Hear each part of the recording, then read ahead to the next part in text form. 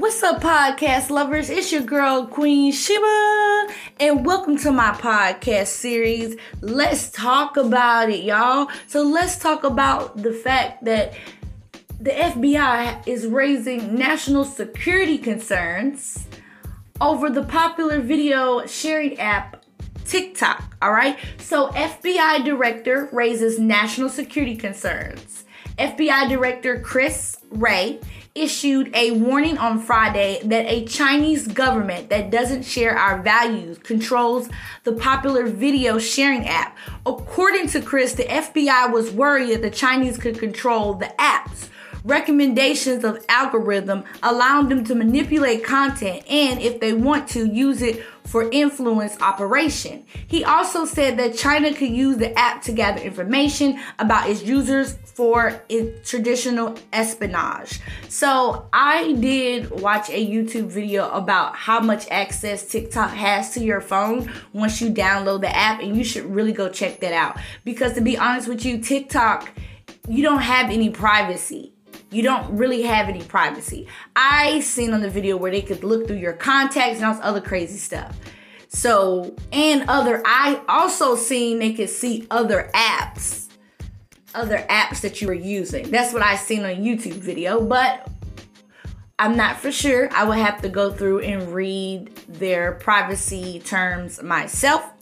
All right, so a government that doesn't share our values and has a mission that is very much at odds with what is best for the United States is in charge of all these things that ought to concern us. I think that this should have been a concern way earlier than it is now. Trump brought it up, and he was actually trying to get rid of the app, and people had something to say. Now they're saying that it's a security concern. It's been a security concern. As soon as the app came out, it was a security concern. So I just don't understand, why are they just now saying this is security? Trump said that this was back then. He said TikTok was a security concern. He tried to get it eliminated. Nobody wanted it gone.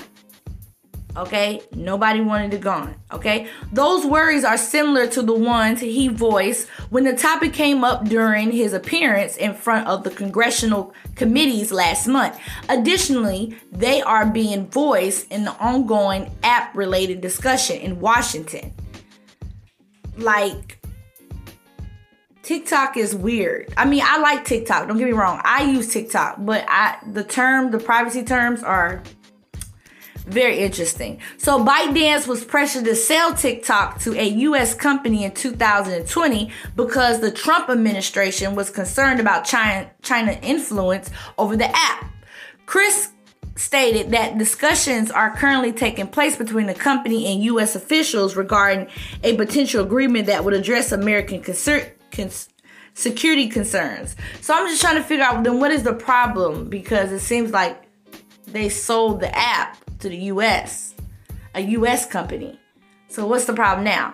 In an email statement, TikTok spokesperson Brooke Oberwetter stated, as director, Chris has previously stated the FBI input is being considered as part of our ongoing negotiation with the U.S. government. While we can't remark on the particulars of those private conversations, we are sure that we are on a way to completely fulfill all suitable U.S. public safety concerns and have previously taken critical steps towards executing those arguments. Yeah. If the FBI is so concerned, the app should have just been gone. But the U.S. pressured them to sell the app. That's stupid. I think that's just awful. I'm not with TikTok, but why would the U.S. government pressure TikTok, the owners of TikTok, to sell it?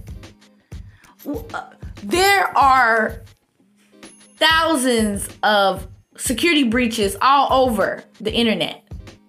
What is so significant about TikTok? I'm just saying. Google's done had security breaches. I mean, it's companies, big companies, that's had security breaches. So I'm just trying to figure out what's going on here. All right, so ByteDance, based in Beijing, owns TikTok.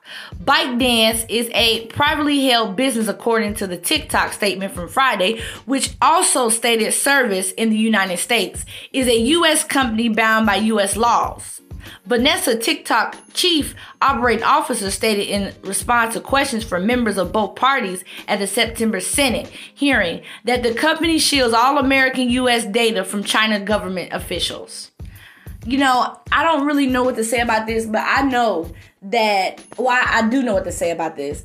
TikTok has a lot of access to your phone that you cease to realize. It's a lot of apps, not just TikTok, that has a lot of access to your phones. So let's not just raise security concerns on just TikTok. Let's raise security concerns on all these apps, because it's apps that be wanting access to your contacts, to your phone, to your location. They want a lot of access. So let's also take a look at the companies that are in the U.S. as well. Let's not just point out TikTok and say TikTok has American users' data. Let's point out to all the other apps, because some of these apps have access to things that they really don't supposed to have access to. Like, I downloaded the app one time, y'all, and it's a walking app. I still have it. I like the app, but the app shows on my phone screen. It has control over my phone screen. One app locked my phone screen and I had to unlock it, like,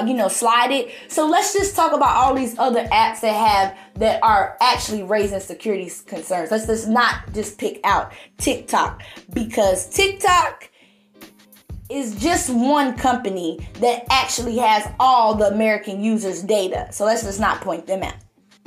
And also, let's point out the fact that United States, we're not that good at holding our own data, and we get hacked all the time. Let's talk about that too.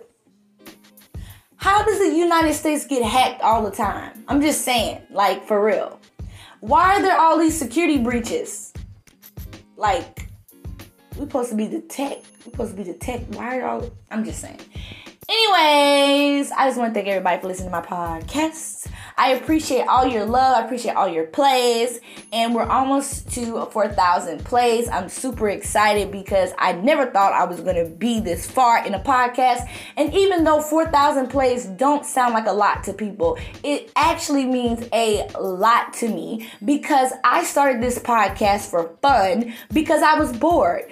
But it turned out to be a miniature side hustle and something that I love to do and I can do all day. So when you find something you love and you can do all day, you stick to it. But I just want to tell you that I love you. And also, if you hear the sound of my voice, that means you have a purpose in life. Use it.